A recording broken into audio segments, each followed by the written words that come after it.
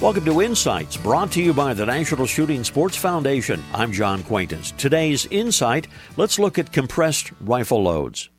By definition, any charge of powder that a bullet packs down on being seated is a compressed powder charge. Now, while compressed loads will not necessarily cause excessive chamber pressure, using a more suitable powder will often eliminate the need for the compressed load, and it will often, too, result in better accuracy.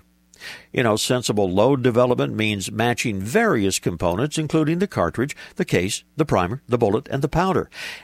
Powder choice is frequently the most important and the most flexible part of the entire load. Here's a typical example. One popular reloading manual shows a charge of 70.3 to 75.5 grains of a certain rifle powder for the 7mm Remington Magnum when using a 100-grain bullet. Now, at 75 grains, this becomes a compressed charge. It fills the case to the base of the neck.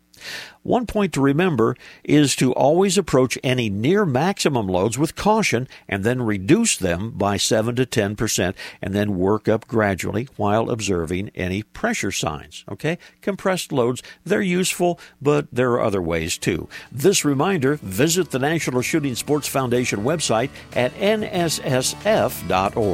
This is John Quaintance.